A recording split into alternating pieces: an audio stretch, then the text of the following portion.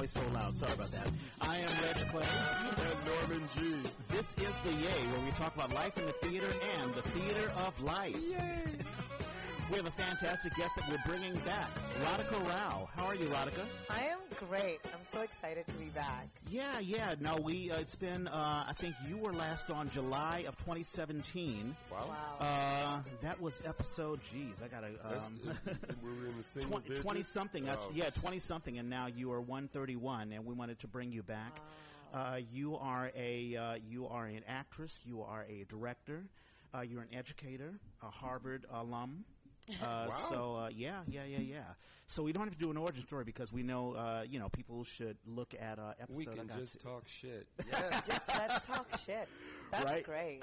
Congratulations for doing 130? 131. 31, wow. Yeah, you are 131. And, it's funny. I met Alan Coyne. I posted it last night. Mm-hmm. He is doing, there's a show called Cloud 9. I know nothing about it. Carol Churchill. Yeah, that's right. Yeah. And he was coming back from rehearsals because I guess they're going to be opening, I think, next week maybe. Mm-hmm. And he gave me a great big hug, and he was like, hey, man, the Yay, I just love the Yay. I just love listening to so many, different people and the subject that we talk about. And so we have a small audience. Cool. It'll never be as big. We're not going to get 10,000, 100,000 people because it's just about Bay Area theater. It's regional. Mm-hmm. But the small people that we have, it's quality, and people enjoy what we do. Yeah, hopefully we will continue to build. Yeah, exactly. Yeah, it's so exciting. Yeah, I enjoy the Yay too. Yeah, you were episode 21. That's amazing. Wow. So it's been awesome. Legal drinking age, all right. Yeah, exactly. Norman, as I ask you every week, how was your week? Well, Midsummer Open. That's right. That's my week has been much about that. That and Standardized Patient, and because I just didn't have enough to do in my day, I started a long pose for a sculpting group. Uh-huh. So first thing in the morning, I'm in San Francisco, 7:45, I got to be in there, get dressed in a hospital gown and pretend to be some old guy. And then lunchtime, I race across town and I sit for this sculpting group.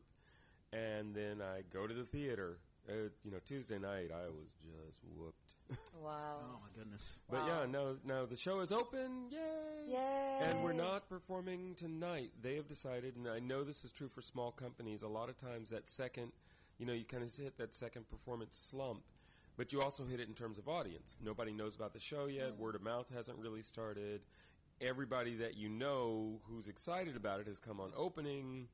Yeah. And so they once did a show where one of the actors wasn't available on that day, and they decided to go ahead and go with it anyway because they could just let that night go. And that year they had a sponsor, buy out that night. Wow. So they decided that it didn't really affect the bottom line, and so they've done it ever since. They say, I'm like, oh, okay, I don't know, but we're off. Yeah, I'm gonna find something to do tonight. Oh, that's what happened. That's why you're not performing tonight. Yeah. Got it. Okay. And you guys have won a TBA award. The Arabian Shakespeare Festival won it for 12th night. Okay. Won 4 awards. 4 awards. I didn't even know what the other ones were. I believe 4 was it or costume 5. Or something? It wasn't costume. There were ensemble, I think. Gen 1. Acting, Gen 1. And then there was, some other things. But they won. They were nominated for 9 and won 4. I'm not sure. Maybe 5. Yeah, that's fantastic. Yeah, so hopefully that publicity should feed in to Midsummer Night. Yeah, I'm hoping. I'll be there. It's also a strange choice for November, and it's funny because what we did and Will accurately sort of identified. So if you think about what is the what's it called, the initiating moment, or there's a term for it. The thing that has set this story. What has set this story in motion? What has set this story in motion from our perspective is this discord between Oberon and Titania. Right. And then the seasons are out of whack and lovers are messing around. Why does Demetrius end up dumping Helena and going after Hermia? We, in our production, we're saying that's because everything is just crazy. Everything is out of sorts, and once it gets back in sync, then everything straightens out and it's a happy ending, and that's wonderful.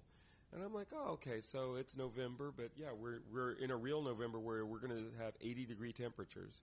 Yeah, it's very strange. I mean, I had my sweater, and last week, it was a heat wave, so it's a little crazy, yeah. So, so and that's our world's a little topsy-turvy, too, it right? Is. Like, things are burning. There's an impeachment. Right. Yeah, And a denial that there's an impeachment. Yeah. And every piece of evidence that come out and they say, see, that proves that nothing happened. It's like, no, that actually proves that you did. Right, exactly. We'll get into current events. But it's interesting, Midsummer Night's Dream. I mean, it seems to be a lot of Shakespeare companies love that because you could do so many things with the roles. And I think it's one of the most perfect of Shakespeare's plays. The structure of it, there's, like we were talking about As You Like It, because I'd done that and some people who had come to the preview had seen it. And I think it was Teddy, actually. Somebody who was there last night said, I actually don't like that play. And I was like, yeah, it's a tricky play to be in love with. But Midsummer textually just keeps moving. Everything folds into the story. The characters come together. They work it out, and then you get to an ending.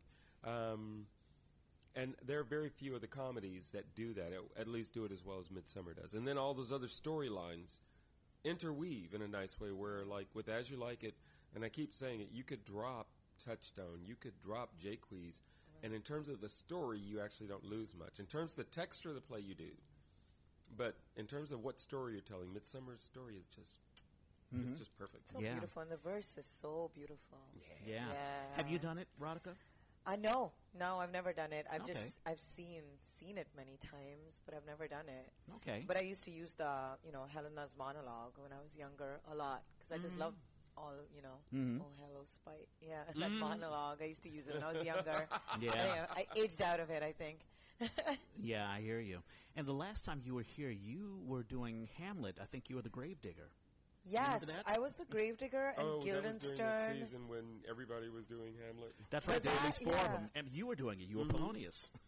I think we were 5 or 6 that year. Yeah. Oh, yeah, that was ASF when you were ASF, Polonius. You were wonderful. Thank you. And, I was Guildenstern and second gravedigger, and I believe something else that I can't remember, but I loved, it was fun. It was my first time doing, like, summer Shakespeare and doing a run between, like, May and October. Yeah.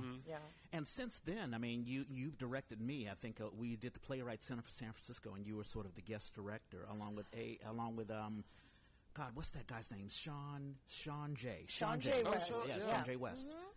And so what else have you done? I mean, you've done a bunch of stuff since then. That was a real pleasure. You were awesome. Oh, thank you. The two-hander play that you were in was so great.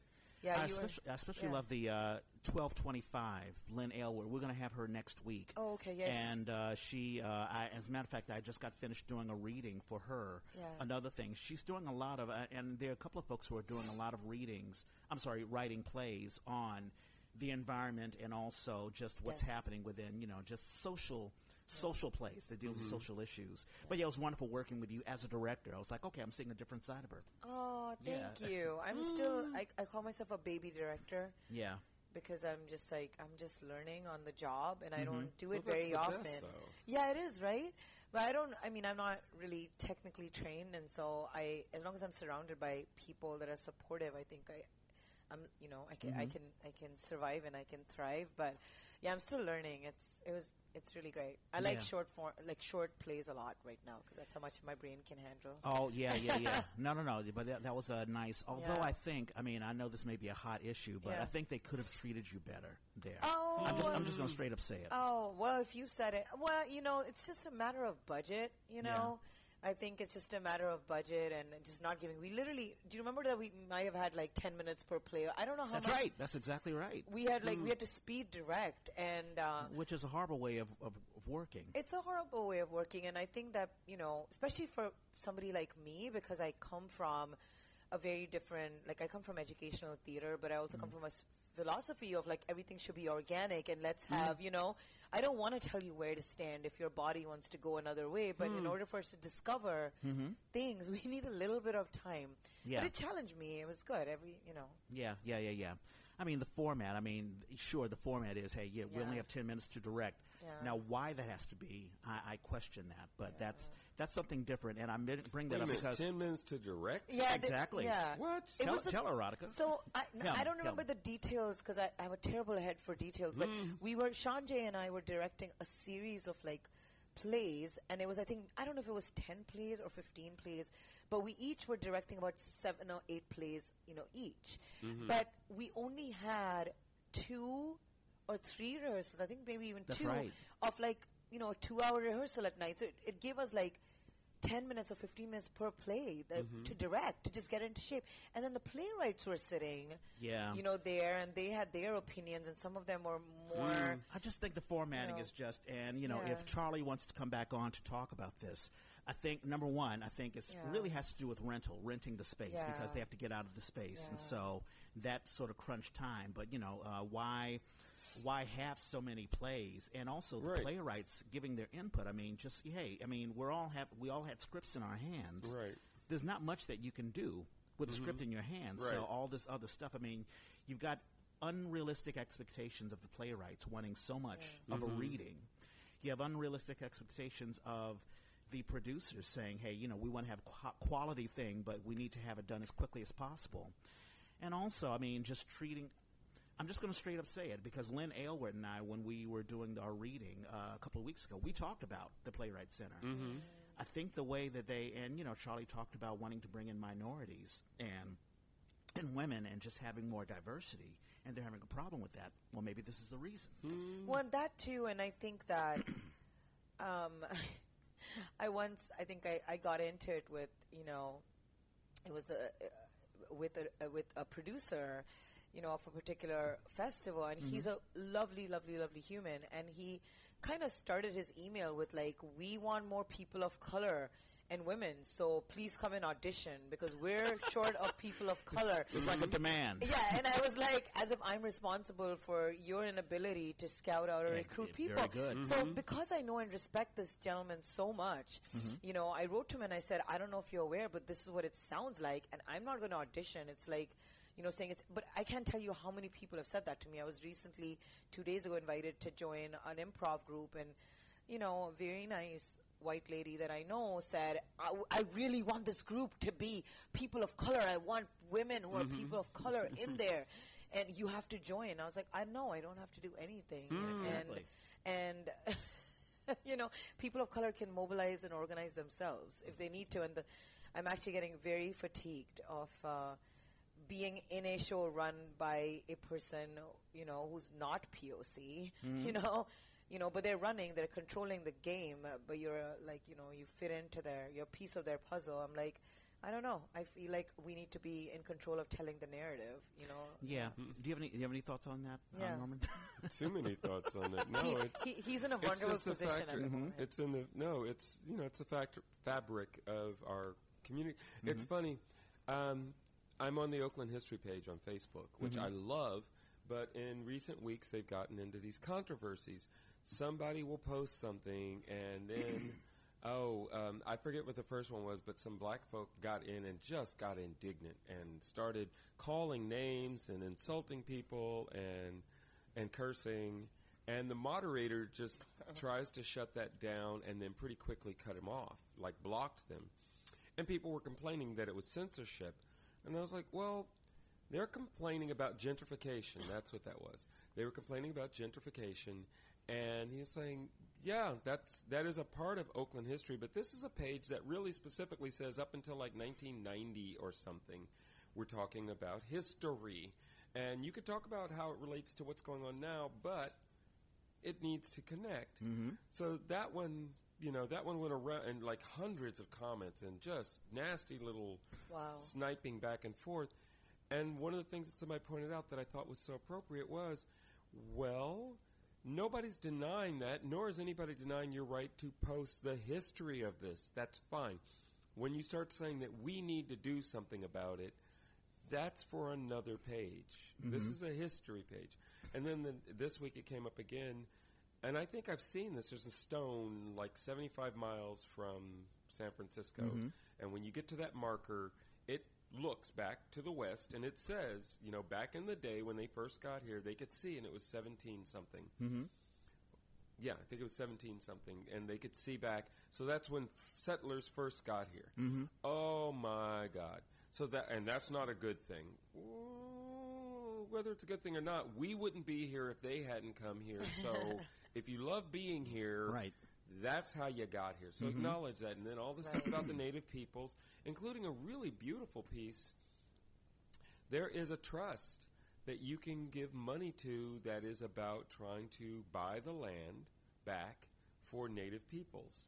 Oh, and wow. it supports other stuff. And so they buy little, they get what they can get. Mm-hmm. But I'm like, wow, that was really neat to learn about. But the people complaining, and, somebody said, well, going back to the Bering Straits, and, oh, what about Drake and the Vikings? I'm like, the Vikings, West Coast? Right, exactly. It just went all over the map. We can't get into revisionist history. But it got into that again. Yeah. Where it's like, nobody is saying don't tell the history or even pointing out that our history is ugly. Yeah. But to turn it into and you people are all bad and evil. No. I mean, I hate having to out myself. I'm the black guy going, hey. Yeah. You can't say all black people because I'm a black person and I don't agree with you. Right. I have two thoughts. One, on that particular thing, we can't get into revisionist history. I mean, I remember talking to someone about Quentin Tarantino's Django Unchained. Oh. And the problem that I had with the whole concept is, yes, slavery is bad, and yes, there's a lot of history that I don't like. Mm-hmm. But it doesn't mean that it doesn't exist. It's almost like having a family member.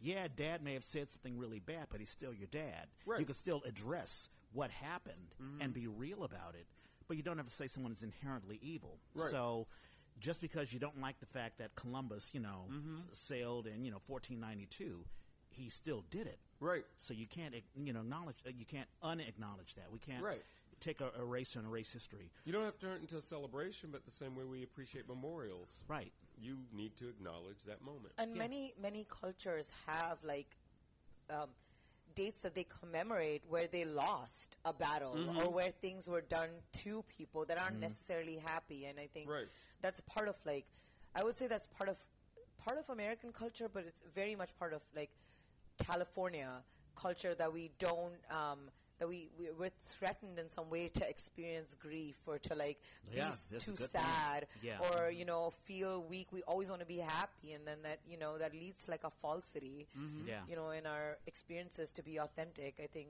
in the East Coast, people are just better at being crabby if they need to be crabby. And we had a conversation about tragedy where there's not enough tragedy in theater and also in cinema because people want to be happy all the time. Right. Disneyified all sorts of stuff. Well, you do remind me of one other. I know you had a second point. But, but that's okay. I still remember it. So my stepson's best Dexter. friend committed suicide this week. Oh, no. And so that's been kind of hanging over the house. And, and realizing the inadequacy, there's just no real good way to deal with it. Make sure you got some food. Make sure we're checking in. Leave him some space so that he can sort of vent about how, A, he doesn't know why. And B, he hates almost everybody's response to it. Sure. Because it's all inadequate. And I'm like, welcome to adulthood. Let me ask you this. Is How this old his first was he? time? 17, 18. Is this his first time dealing with death? In that way, yeah. Yeah, okay.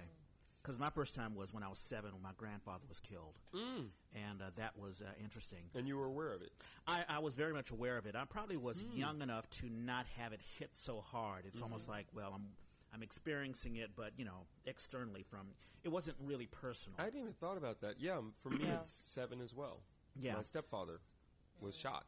Wow. Yeah. But getting back to, we can, go down a rabbit hole of that. But getting back to, I don't have a problem with a white director. Let's say if there was a white director. Susan Evans has directed me in pieces that dealt with people of color and whatever.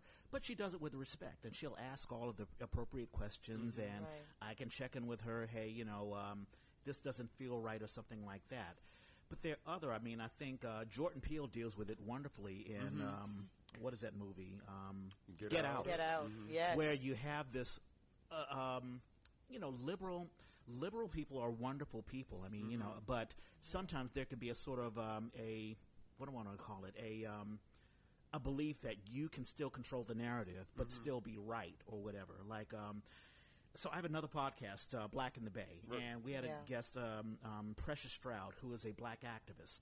And I listened to her interview with a white woman, and the white woman wanted to learn all about black issues, but she was asking all the questions. Right. And she was directing the narrative, and I felt like listening to it. I was like, why don't you shut up and let her talk, and let her address things. Right.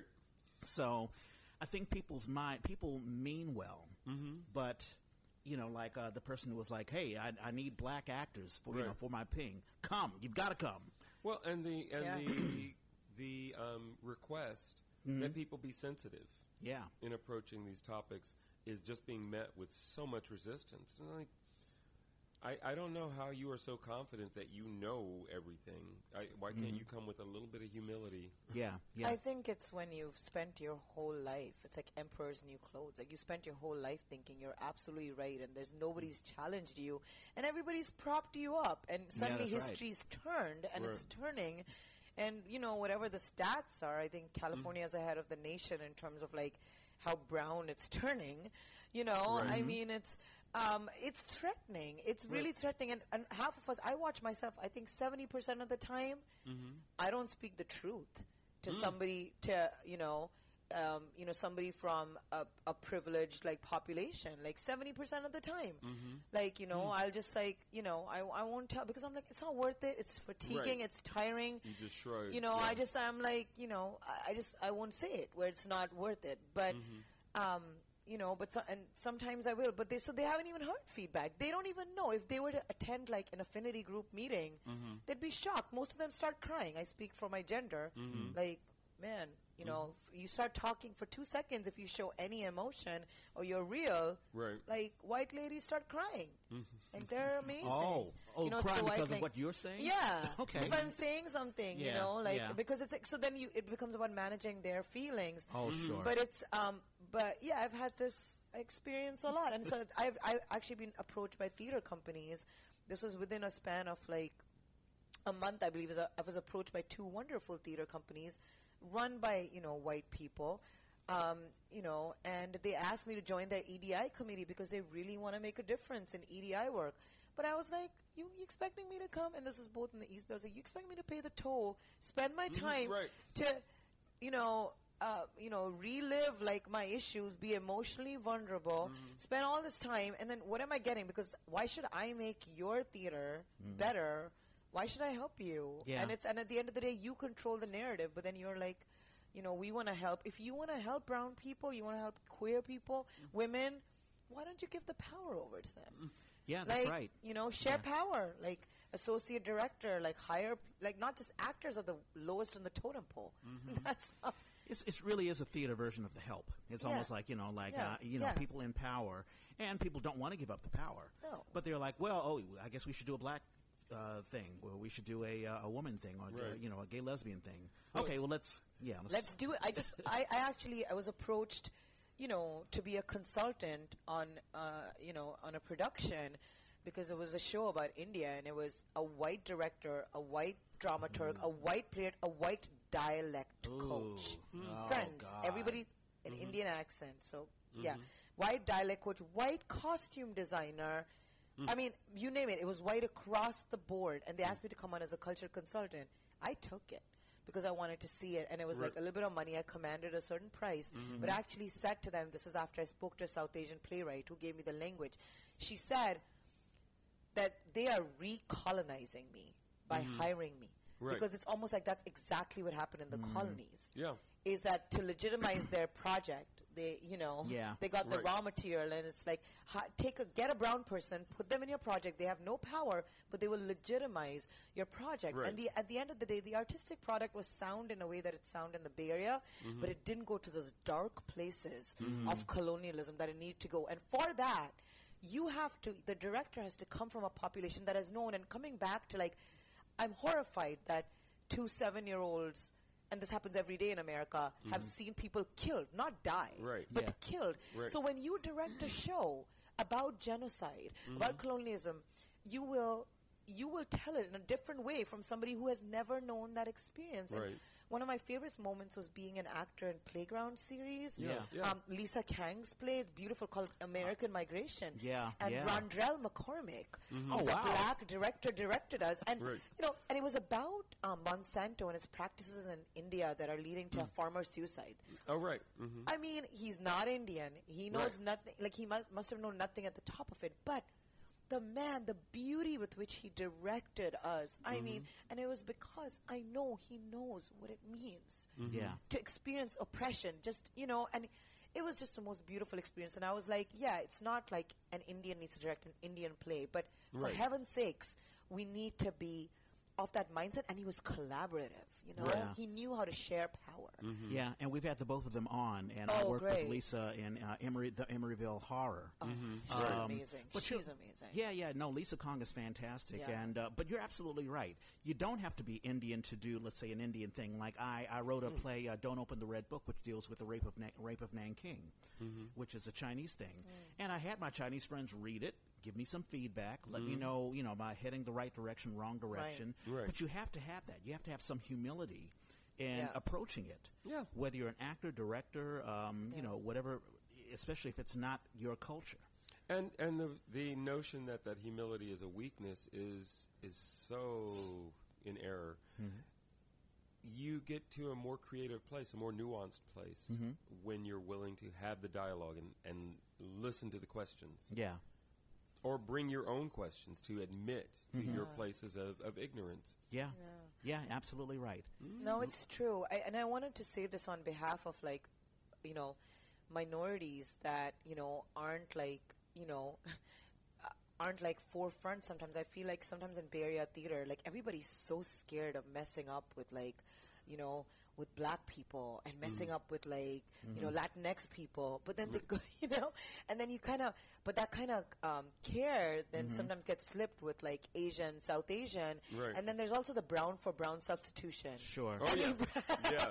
Sure. I was asked to direct a play about hip hop and, like, Latin. It was like a Latino play, like, that involved hip hop, and I was like, and it was bilingual. Right. And I speak a bit of Spanish, but I was like, I don't come from that culture, nor Right. am I a hip hop expert. Right. And so I gave a list of directors because I said, these are the people who could do it. I don't even Right. come from a musical. Right. Yeah. And I gave it to this theater again, like, PWI, predominantly white institution, wonderful theater. Actually, and I gave them this list, and instead I said no, and they gave it to a white male.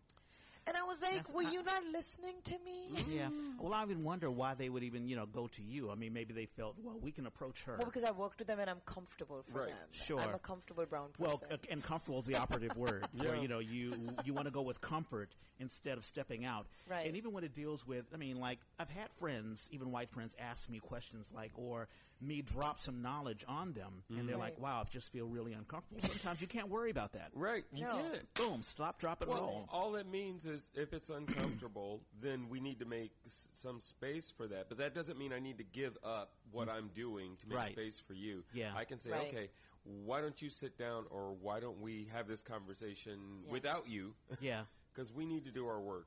Yeah. And I'm sorry you're not ready for this, and I can only make a little bit of space for that. Yeah, exactly. I've been invited to various workshops on diversity for decades, and not in recent years, and I'm glad I kind of fell off the list Good. because I got tired of the Yeah. conversation. One of the things that let me know that these people were thinking in the right direction was they did think about how much effort you might and expense you might have to put into Yes. participating. So when you offer a meal, I'm like, oh, and it's a nice That's- meal. yeah. I feel really appreciated. I feel fed. So yes, I had to Yeah. come from work to do this, Right. and you're taking care of me. Now we can have that conversation. If I Right. come in hungry and out of pocket, it's a different conversation. You're happy and comfortable. I'm expending myself. And so, yeah, I haven't been doing them as much in recent years, and I don't miss it because the conversation always starts with somebody, they're controlling it. They are asking these questions. And I did actually do one, I guess it was this spring. I did one, and it was at a high school. And I want to feed back to the guy that it was a mistake, because what you really did was, they had 45 minutes, and there were 3 of us on this panel. And by asking us to talk about our experiences, you basically just gave us this trauma moment of, oh, well, this happened and that happened. And by the time we did that, the time was gone. And I was like, you know what? Would have been way more effective would have been to talk to the students about their experiences and relate that to what we know and what we've experienced. That way we're not just sitting there having this venting session. I think when people want to, whoever's in control, they have to really, if they're going to bring in a play or have a discussion about issues, especially issues they don't know anything about, at least have it structured where it's like, hey, listen, we're going to talk or we're going to deal with this. This is my interpretation of it. Right. But now I'm going to shut up and let you guys talk and tell me where I'm right or where I'm wrong and give me your, Well, they let us talk, but the direction, it could have been more focused. Yeah. Because I didn't feel like what we had to say was useful to the students. We were all working actors. So talking about either shows that totally reflected our world, our worldview, our perspective, our ethnic background is great. Talking about being in places where you're dealing with something else where maybe it's not specific what my character is, but I'm playing the role, so now my character is a black man. That's just a reality that I've had to educate directors on sometimes. Yeah.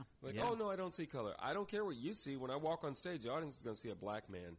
Why don't we address this? Right. But, I didn't feel like it was as useful to the students as it could have been. Yeah. I think it's tricky to get this discussion going in a way that allows people to have voice, but reads to that audience that we want to talk to. We want these people to understand how they're missing the point. Yeah, exactly. Yeah, I want to give a shout out to Cal Shakes, actually, because, Cal Shakes has recently, just started a lot of practices and, and it's just a very, very, very diverse company. I was so incredibly impressed by even like the technical directors or the people in the shop, are not just, cis men, right? It's just like women, queer folks, but the company is very diverse now, which is very unusual. Usually the actors might be, of diverse origins, but not but they have affinity groups. And so when you get cast in a play, you have the option to go to a queer affinity group, to go to a people of color affinity, women, so that you can share your experience, because we all have these things being cast in a play and then having the experiences where we're just feeling uncomfortable.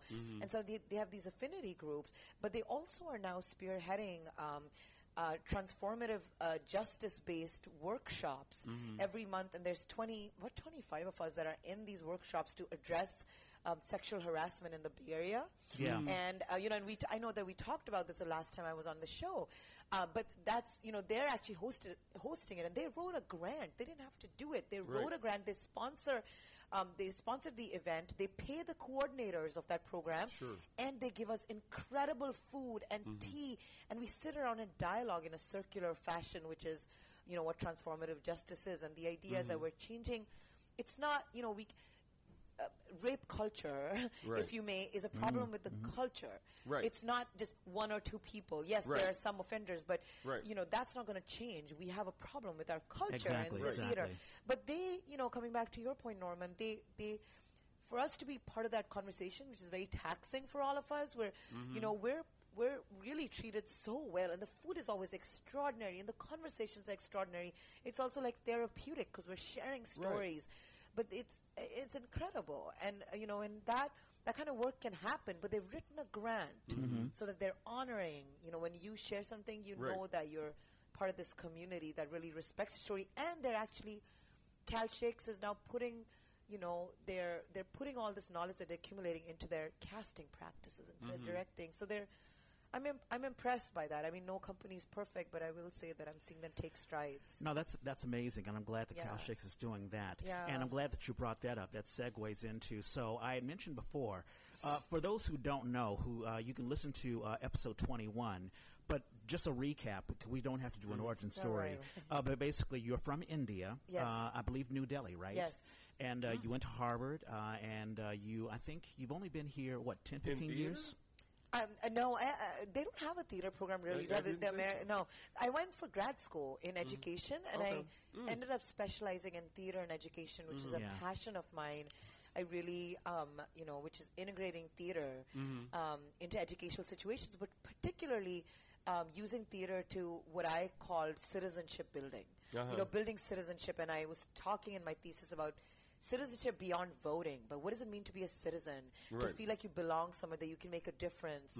So that's kind of my passion. So I went for grad school and said, but I think you went to school in England too, correct? no, okay. just India and Okay. then America. So I was 26 when I came to America, but I've been in the Bay Area since 2012. 2012. So Okay. not too long. Got it. And when you were on, I'm going to play a clip that you and I talked about. Oh gosh, Okay. I know I'm going to be embarrassed. No, because you talk about just your experience. I think in the rehearsal area. So let's listen. Okay. If you ask me to speak specifically as a woman, I've been thinking a lot about that, and I've been thinking a lot about the rehearsal room experience itself, and a lot of things that you have to do, and an experience I had in a rehearsal room where there was an intimate scene, for example, that I was part of with another actor, and the director made us work for like 2 or 3 hours, and you're supposed to kiss and be intimate, and it just went on and on and on, and she never once checked in with me and said, "How are you doing?" Yeah. And and is this, what is this feeling like? And I think a lot of the responsibility falls on me as well, because I feel like learning just to advocate for myself. Yeah. That I never Also, spoke the up and stage- said, the stage manager should have stepped up too, because Yeah, I don't- breaks and all of that stuff, and also just checking in. I don't know if they were in the room at that moment. Okay. But, and it was, so we might have gotten those breaks, but it was the break, the mental, emotional Oh, sure, break. sure. And I think that scene was never quite blocked. Yeah. And then what ended up happening is every night I was never sure how this male actor was going to treat me on stage, and it had to do with the way my dress lifted up. It had to do with, there was a lot of things that compromised me as a female actor in a dress. Yeah. And, and I just... Okay, and that's it goes on and on and on. Wow, but it's so interesting. But you brought that up, and I Yeah. said, hey, there's got to be other women who have gone through something Yeah. similar. Yeah. I'm going to play just really quick clips. Crystal Piemonte Jong, and this is her experience. We were auditioning for Bat Boy the musical, and I got a poster there. yeah, oh hey, Bat Yeah. Boy, it's my show. I was auditioning for Shelley, and obviously she, there's a kiss scene, there's a whole weird sex scene, and so at the callback, there was a side where I guess the two characters kiss, and I was like, oh, I'm not feeling it today, like I don't think we should do that because Right. we don't really know each other, and I did do the callback scene with a friend, but he was sick. And so I expected him to, not do it, but he did. Oh. And I was like, dude, I just got over being sick, and I was not prepared. Like, no one else has been kissing, and Right. Shame. you kind of just... Okay, so that's Crystal Piemonte Jong. Gross. Yeah. Right. This is Jamie Lee Roberts. But there's never been a time where you felt uncomfortable, or let's say a director has asked you to do something you really didn't want to do. Oh, yeah. I'd say in that first show that I was in, I had to kiss my quote-unquote That's right, husband. the 40-year-old, yeah.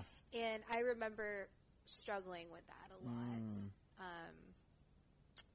But I didn't really know to, say anything about it. I just thought, this is what I have to do. You have to listen to the director. Yeah. That's the protocol. Yeah. know. Okay, so that's Jamie Lee Roberts. I'm going to play one more. Lindsay Smelser, who we just had on a couple of... yeah. But actually, this summer, I was doing some shows, and it was Pericles, which there's yeah.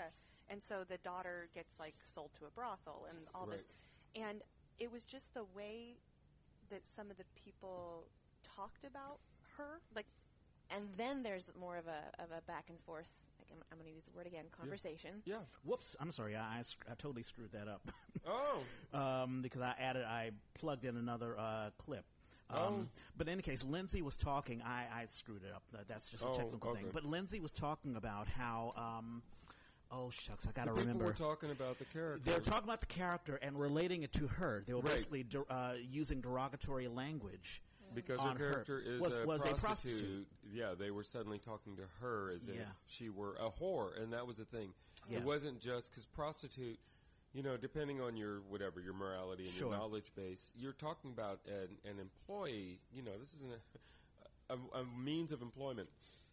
And there are people who treat it that way, and that doesn't reflect on their personality necessarily, but people were just, taking it all there, like it was all one thing, that she was a whore, that she was loose, sexy. I think I fixed it. Great. But actually, this summer, I was doing some shows, and it was Pericles, which there's and so the daughter gets like sold to a brothel and all this, and it was just the way that some of the people talked about her, like the character, not necessarily even me, sure, but using words that I wouldn't use, and referring to me as the character, as those words, and it was just such a strange.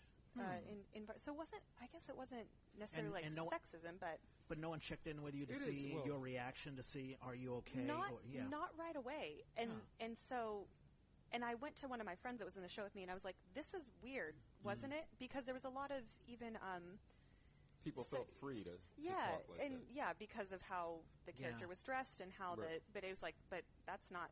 I didn't choose to dress like this. Sure. Right. Okay, there we go. Wow. So those are three examples, exactly what you were talking about in varying degrees. You would think that, because you had mentioned just before we cut the mic on that the culture has changed and that people are more aware. Yeah. But we still have a lot to go. It's changing. Like you pointed out, Cal Shakes, an organization deciding that they're going to make it a part of their institutional makeup. Yeah. It is changing, and the thing that's happened between my last interview and, today is in the field in general, in film as well as on Broadway, that intimacy directors have now, there's a profession that are kind of parallel to fight directors, and they're coming into the fold, and I hope that you'll have her on your podcast. I'm happy to make we did reach out to her. There was Maya? a woman. I think so. Maya Herbstman is the one that is the most yes. experienced at the moment. It's kind of a, they're intimacy. She works with intimacy directors international, but they still haven't developed a certification program that's really legitimate. But she's wonderful, and I ended up having an amazing experience working with her at Cutting Ball Theater, and it was on the San Francisco Chronicle. Lily Janik featured her, and it was the opposite experience that I'd had, in other productions. But she just looked the way she looked out for her safety, and I had a blast doing these kissings, love making. It was comedic too, and I felt so safe, that I took more risks with my body, and I was actually edgier because we had the intimacy director, and it was so liberating and body positive, and because we knew there was respect, that it takes a professional to do that. Right. So that is really, I think, and she was nominated for a TBA award. It's called a specialty, award, but hopefully that will become a category of its own. Yeah. Because intimacy, just like fight, we love and we're violent, happens in almost any show, Yeah, no, you're absolutely right. And it's something that Adrienne Dean had talked about. Let me play this clip where she talks about the director who does the right thing. And then there's more of a back and forth, like I'm going to use the word again, conversation. Yeah. Within words or without words, like the director will say, okay, now that's your limit, and that's your limit. Right. Now do what you were doing before, but much more contained, or within that boundary, and then all of a sudden I feel safe because there's somebody outside who I'm trusting, and that's a constant process of revisited trust and renewed trust who's watching. Right. Which can have a voyeuristic connotation, but who's watching from a distance and is not going to invade in any way, and is watching for the purpose of the safety containment. Exactly. Yeah. Which is what you're talking about. Yeah. Yeah, I think as a general thing, I'm hearing it more and more, and I know it's more. When I first heard about it, I was like, "Come on, y'all! Let's just keep this simple, and let's be really clear about what our boundaries are. You're your person, I'm my person, and we're doing these roles. So what are the needs of the show?" As I, have gotten to experience it more, I realize, just like with physical, with violence, staged violence, there's a real need to start from that point of safety. Let's make this safe. So let's really respect our boundaries. Now, we need the audience to see something else. So I did actually in Midsummer ask a scene partner. I said, is it okay? I would like to do this. I'm going to put my hand on your thigh. Is that okay? And it's funny because I checked in. She said, cool, no problem. We do the scene, and I do it, and because my subtext just started coming out, I said, and let me kiss your fair, large lips. And the line is fair, large ears. It's bottom. And I'm kissing the ears, but I said your lips, and I was coming around the side of her face when I did that, and I put my hand on her thigh. Well, it worked great, and now I just had to adjust and get my language back. It works great. I hope she feels safe. She seems to feel safe, and, the director, this was in rehearsal, so there was a chance to feedback. It wasn't like I just out of the blue did it. But to know that there's a way where we want to tell the story to the audience, but I don't want to do it at the expense of my scene partner. And I don't think that's an awareness that people have. And that's not on you, because that should be on the director and the stage manager to create that safety, because the truth is that many women or, non-cis men, we want to be hired and work again. So I don't want to say I'm not comfortable. Right. I also want to experiment with intimacy, but we need that safety container. Yes. But, and now I'm like, now I can advocate for myself so much more. Like in 2017, just even hearing my voice, I definitely sound younger. Like I was like, I think I have so much more confidence that's built, unfortunately, on the back of like not pleasant experiences, but I've learned. Yeah. And I can advocate for myself. And, if I'm not comfortable with you, Norman, I will just advocate. But you just never know. And if you just ask in that passing, hey, is it okay? The first response will be, yeah, I'm fine. Right. Yeah. Because we want to continue the work. And you talk about, you having the confidence, but, the onus should not necessarily be on the actor. I mean, leadership comes from the top down. Right. It comes from the director, from the producer. Yep. Well, I think it has to be both. You have to understand that this is a work environment, so I can't just do my process. I have to collaborate. Right, exactly. And I do wonder about, like when a director, and that there's going to be an intimacy scene, or even a fight scene, or just anything like that. What do you say at the very beginning of the rehearsal? Do you set the standard? Yes. Right. Some do and some don't, for whatever reason. Well, hopefully it's becoming part of our Bay Area culture. Yeah, it's now part of some contracts. That's right. Yeah, yes. that you, that there's the contract in this language, and there's, be careful. Yeah, exactly. Yeah. So, we didn't even get into current events, and we're already 45 minutes in. So, current events. Yes. Holy moly. Kentucky. Yay, Virginia. Oh, Yay. That's right. Elections. And the best one is Trump going the night before the election and, don't do this to me! Oh, goodness. They're going to say that this is proof that, that I don't have support and that I'm going to lose. Don't do this to me. Oh, goodness. And he totally made it about himself. And I heard that clip before the election. I heard the clip and I was like, oh, dude, I so want this guy to lose tomorrow just so that we can play this clip for the next year. I have a question for you, Radhika, because we've talked about last week. I think I talked about there's a Indian. She's a psychologist, and she's written a book on narcissism, and she believes that she has a theory that narcissism has affected America, and especially American politics, where it's all about me, focus on me, and it's created even among millennials, please click on my likes. I only have 50,000 likes. I need more. Right. Do you believe that? Do you see that happening around? Do you think that we are affected by just narcissistic people? That's so interesting. Wow, who is that? Who's the Dr. Ravani? I want to say Dursaval. Yeah. Yeah, it's so interesting. I don't know, and I've actually had some people that are very close in my life that I now think were narcissists, and I didn't know. So even I am like exploring what I think narcissism is. But yeah, it is, and I think some of it has to. I don't know if it has to do with. I think America is built on a culture of individuality and individualism, which I think is so empowering, because I come from a culture that it's all about the community, which is lovely, but an individual sometimes can fail to really step out of the bounds of the community, and it leads to a lot of depression and just people not being self-actualized. So I think a lot of us come to America looking to actualize ourselves and our individual identity, but what gets lost here is the connection with other people and also the comfort that you find, and sometimes like communing with people. But I think it's also technology. I think just this idea that for me to be legitimate, I have to have all these likes. For me to be like, even be hired. I have a friend who's like, this happens a lot in film, TV, and commercial. They'll hire people who have a certain amount of likes or they're social influencers, but like a built-in audience, and then you follow. And I don't know. I didn't grow up with that generationally, so it doesn't affect me.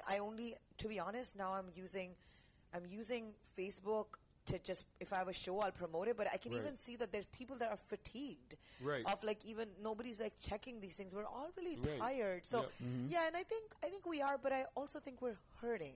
So there are some. I mean, Trump is like the extreme. He's such a Shakespearean, pure classical. Like he's a really pure is. version of narcissism. Like you know, he'll be in DSM. You know, whatever DSM is coming up. Like, but the point is that I think we're really suffering, and we don't know how to be happy, and we think that our digital identity or a face we present outward, that makes our happiness. But the you know, we have a loneliness epidemic, and you know, New York Times and Times magazines talked about it. I'm reading about that. Yeah, and we have an epidemic, and that's why young people are killing themselves because they don't.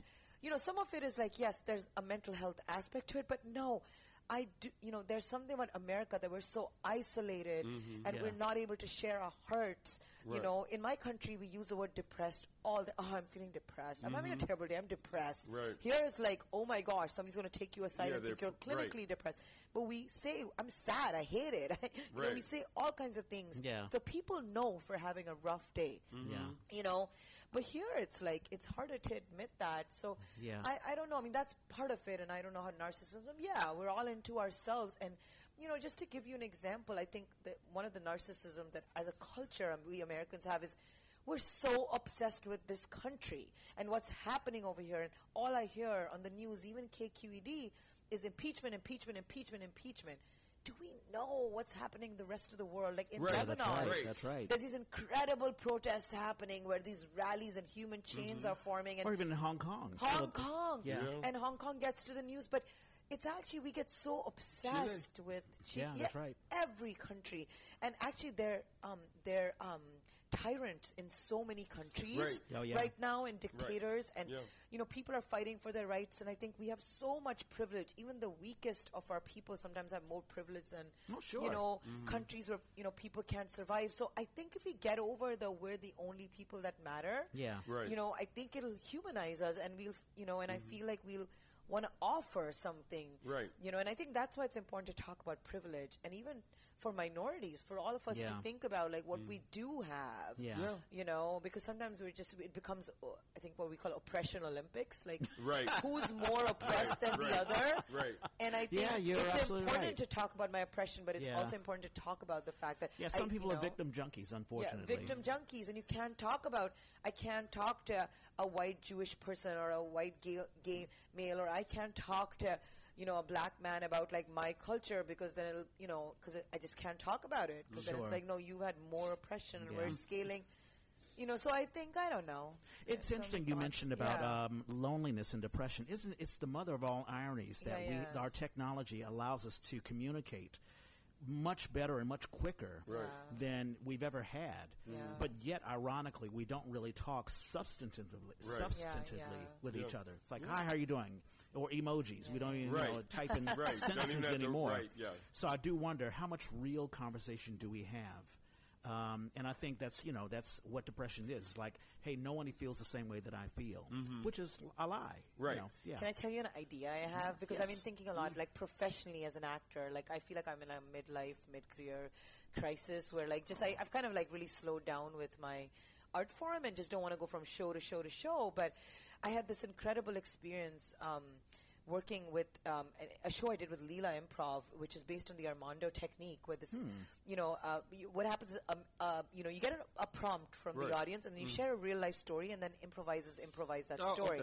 But that day there was a drama therapist from Israel who shared this beautiful story about a bombing in Tel Aviv, and he was there, and he was a medic, and anyway. But the kind of improv that came out of that moment was so beautiful, and it was even funny because, you know, just we're just, you know, humor comes out of everything, but it was so beautiful. And I felt like that's the work I want to do. And I felt like even in theater, half of us are in the audience, are in the dark, and people are spotlighted. And if you look at and I felt like I want to break those boundaries down so that we can, we can all have a dialogue. We can talk to each other. We can share each other's pain. And even theater, like traditional theater, is so isolating. Right. But, forms like theater of the oppressed or improv, or when you have these forms, even Shakespeare, when you break the fourth wall, and I think Shakespeare did that, like active talking or the, direct to audience, speeches. I think those are, ways in which theater can really, we can really, we can actually do so much because we can bring up some really difficult conversations. Like yesterday I watched Dance Nation at San Francisco Playhouse. Yeah. Crystal Zhang was in that. Oh, she's remarkable. And it was so beautiful. It moved me. Honestly, I'm so tired and cynical and fatigued. I didn't want to like it. I wanted to hate on it, but it was the most beautiful, gutsy production. And we all were, and there were some people, and I'm pretty sure there were people of color, they started to talk back to the stage. Yeah. And then some of us started to have more reaction, and you could see that dynamic. But it was really about pussy power. And they were men saying the word pussy power. It was just great. And it was electrifying. And we felt each other's pain. And we laughed, but it was theater has the potential to create those conversations and to talk about those things. But unfortunately, 90% of what we do is still people go, they watch a show, and then they come back. But as if we're the movies. And it was a movie, and we're narcissistic too, we actors. Watch me, watch me, watch me. Why did you fall off to sleep? I was doing my thing, and I think we've got to get off a high horse too. Sure. And ironically, you mentioned this in episode 21. You had talked about the participatory audience. Yeah. I do wonder if audiences are, because a lot of audiences that I see in theater, unless they are regular theater goers, they do expect a cinematic, experience. Right. So if I were to, look at someone, they were like, please don't look at me. Right. I'm trying to, some people want the wall, but I appreciate breaking the wall because I want to hear, what do you think? What do you think about what's going on? Well, it's stylistic. I mean, it's what are the things we can do in contemporary theater that take advantage of the live audience experience? And I think we should. Having just done Dracula, I realized the other side of that is that was proscenium, and it was like, oh, this is a totally different way to approach the audience. And, you do a script, and you hear lines, and they just stick in your head for whatever reason. Right towards the end before the play within the play, at the end of Midsummer, Theseus and Hippolyta have a scene, and they talk about, well, what are we going to do? And she says, well, what shall we do to fill the 3 hours before we go to bed? And to realize, back in that time, that's exactly what you had. We've done everything else. We've closed down the house. We're home, and it is 7 o'clock. What are we going to do until we go to sleep? There's no Netflix and chill. Right. And to realize that for an audience, how satisfying it would be to hear just that line from the stage to reflect your life. Wow. I think there's a way where a lot of good theater now reflects experiences that the audience can just feel a part of. So it's not just passively watching. Yeah. No, I totally agree, Radhika. I totally agree. Because I think we're used to passively watching our society. Yeah. I think that's what we're used to, passively watching, and I think we can't passively watch, and we have to be part of and audiences have to be part of that, that conversation. How we do it will be creatively, I think. We have to break the form. Right. Yeah, that's the challenge. Yeah. But if you do it or get even close to doing it, you bring the audience to someplace new, and they go, okay, this is better than just sitting home and clicking. So true. Right, exactly. Yeah. And the only other I had a couple of other things. Buffalo Wild Wings, apparently a couple of people died eating Buffalo Wild Wings. I think. What? Where? No. So this comes from CNN. I'll read this real quick. A Buffalo Wild Wings general manager died after being exposed to toxic fumes from cleaning agents. Okay. Okay. I had the title of that was wrong. What? No, because there was the stupid Popeye's chicken sandwich. Oh, sure, yeah. Which people are still fighting. I don't understand the. I mean, okay, it's a great chicken long sandwich, lines, but what's the big deal? I don't care how good that chicken sandwich is. I do not need to stand in line. I hate standing in line. I hate standing in line. Oh my God. I think that's that's my because young people are always waiting for like boba and like the pop culture. I'm like, I think you turn a certain age where I'm like, I know my life is limited. There's no way I'm spending my precious time waiting in line. But there's always if it's really that good, I'll be able to get it later. I'll be able to get it later. Yeah. And the only other thing, so John Christopher Smith. So this is actually, I hate to do these sad stories, but a white man was convicted of enslaving a black person. You heard about this? Yes, I just read it yesterday. Apparently, the black guy, was developmentally disabled, and his family turned a blind eye to it. Yeah, I wondered about that. How in the world do you get a guy to work at your restaurant? You beat him, you hit him, you do all sorts of things. Don't pay him for years and years, and no one know anything about it. Apparently, he pled guilty to 1 year of forced labor, coercing Smith to work extensive hours with no pay. Yeah, that alone is just crazy. He was sentenced to 10 years in prison this week, and restitution, like 200,000 or something that he's got to pay this guy. And the article that I read said only 10 years, and I'm like, y'all are a little jail crazy. 10 years, that's a long time. And that's a whole different conversation about like restorative justice and like, if somebody's just hanging out in jail, or is it like a experience where they get to reflect? But they're not going to, it's not going to be the whole 10 years. Yeah. 10 years is on paper. Yeah. Right, I understand, but still, I'm happy it's interrupted. Somebody who knew him recognized what was going on. And then the other thing in the version I read of the story talked about that the family had just kind of gone, not our problem anymore, really. It was sort of like, oh, yay, he's got something to do. We don't have to take care of him. Wow. And they just turned a blind eye. Yeah, and that's just, when you put a callus on your emotions like that, I know it's hard taking care of someone. And disabilities and like how Yeah. It's really sad. That's all that I had. And we are, we're about an hour and a half in. Wow. That went so fast. Hey, we were enjoying each other. Wow. Enjoying all of us.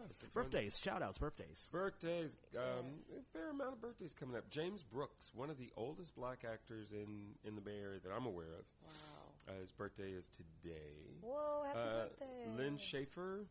Yes. You know Lynn? Yes. Yeah, he's a singer, actor, singer, and Tanya Schaefer's brother. And she's a writer as well as an amazing actress and singer. Brian Stevens is a young man I worked with at Theater Works way back in the day. Valerie Week is... Right on. Yay! Valerie Week. Valerie Week. Counting actors. And I just want to give a shout-out to Valerie Week. We are about half and half. Half and half men. Yay. So there you go. I noticed lately we've been very female heavy, and I'm like, I guess that's not bad because inevitably we'll fall back in that road. And two transgendered women. So we're getting there. I know you all worked like consciously. We are absolutely on doing we that. want those, I do remember. We want those stories. Yeah. Michael Patterson, somebody I went to college with, and then it's funny. When I got out, was involved with the Asian American Theater Company, and I remember. At one point, a project came up that I couldn't do, and I recommended him, and he was so excited. And it was funny because they're doing Chekhov. So they're doing white people's theater in an Asian American setting, black guy. And he was so excited. And I was like, yeah, that's the way it should work. Avery Mitchell, go the other extreme, was one of my students up in Richmond. And one of my first, this kid, I can get this kid to act. And he went away to school and I forget what his degree is, but it's more in social activism.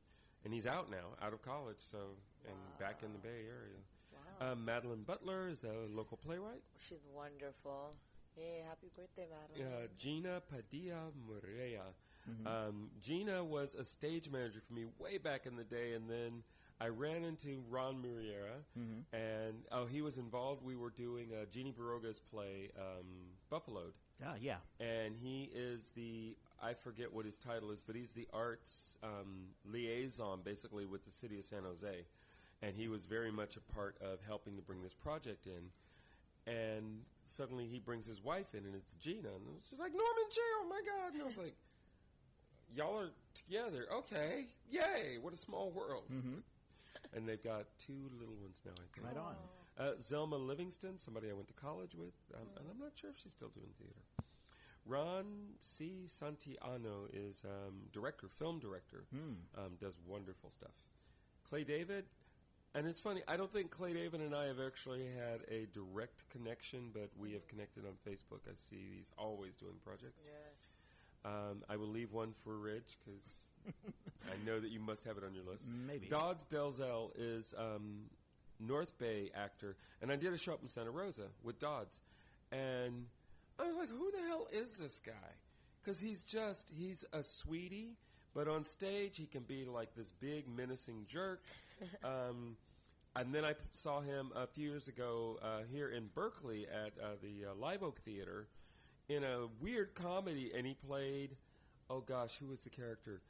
They had taken something like Midsummer. They had taken it and sort of did a what would happen, what's the next part of the story? Oh, wow. And they had taken him as a character who was basically mute in the play and kept him mute until he finally spoke out.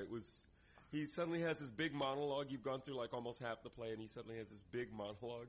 And I was just so happy to see a guy I thought of as this big Hulk on stage be this, this gentle giant and suddenly come out with this beautiful monologue. It was like, Dodds is so amazing. So it's weird because he is known in the North Bay and does a lot of work up there. Doesn't get down here as much, and we don't get up there as much. Two more, Willem DeLong. I always want to put a DeLong in there. Willem, amazing actor who has worked with Anton Zwell. It's where I first saw him, and then I got to work with him. Wonderful. And Nathaniel Angelis. Nathaniel! Yeah! Yay. One of my first children. I keep playing, even now I'm playing Aegeus, a parrot of Hermes. Because he was Laertes when you were Yeah, he was my Polonius. Laertes. Yes. And no, after we had just done Ubuntu's Death of a Salesman, and he was playing the son in that. Yes. Not my son, he was playing the other son. And I was like, this is a small world. I've got these damn adult children. I don't have no kids, and I got all these adult children. Yeah, well, you do have a child, yeah. In my list, Rachel Pospisil, and I mentioned her last week. Her birthday was Friday, and she directed. She came from out of town, but she directed Heathers, and I did sound for that. Also, you mentioned Valerie Week already. Also, on Sunday, tomorrow, Jen Furlong. And Jen Furlong is someone who I went to school with. We went to Duke Ellington School of the Arts. I hope she's still doing theater, but I think she's in the Midwest. I think she's on a farm. She was always a country girl, so. Yeah, I find as the list gets longer that I need to start going, okay, if I should look you up and see if you're actually still doing stuff. Yeah, but I mean, I'll still represent folks who were involved in theater. On Monday, a good friend of mine, Kobe Cole, also someone who we did Bubbling Brown Sugar at Duke Ellington School of the Arts, and he is a professional singer. He's doing fantastic work. So Kobe, happy birthday to you. Wednesday, I think you saved this for me, Pete Fitzsimmons. Pete was in Four Men in Paris. Yeah. He played Ollie, and he did a wonderful, wonderful job. And his birthday will be Wednesday. I think I had one. Do I have one more? Another friend of mine who graduated from Duke Ellington, Evie Donnelly, and her birthday will be Thursday, November the 14th. So happy birthday to everyone. Happy birthday, yay. Shows. Particle of Dread closes tonight, and I'm not sure if I'm going to make it, but Anton's Well thing. Anton's Well, yeah. And Midsummer, those are the my world has been all about that right now. Opening tonight, opening yesterday is Next to Normal, Plethos Productions. Oh, yay! Love that show. And Corinne, I saw her. She did a posting saying how the opening was just wonderful, and apparently it deals with a lot of serious issues. Yeah, it does. It's a fantastic musical. Yeah. Mental health. And it sounds like they're getting a great reaction from the audience. Oh, great! Something that you were talking about, just the audience reaction. Yeah. Also opening and closes on November 24th. Something more traditional. Hello, Dolly. The Douglas Morrison Theater. A good friend of mine, Alicia von Kugelgen, who's been on here twice. Oh, right, yeah. She is. I think she is Dolly. So there we go. That is it Radhika, thank you so much for coming on. Thank you so much. This was like an amazing time. I'm so happy. And I know you do podcasts all the time, so, you know. No, I don't. This is great. I don't. I just love this so much. Oh, thank and you, it's so Reginald. funny. I wanted to point out that so that we finally got face-to-face doing I don't even know what they call it, the Cisco. Oh, yeah. Well, that's right. You corporate mentioned communications. That's right. You mentioned that there was a talk. There was a meeting, a seminar, something. You guys were talking about all sorts of cool issues. And but it was it was finally like, oh, hey, finally.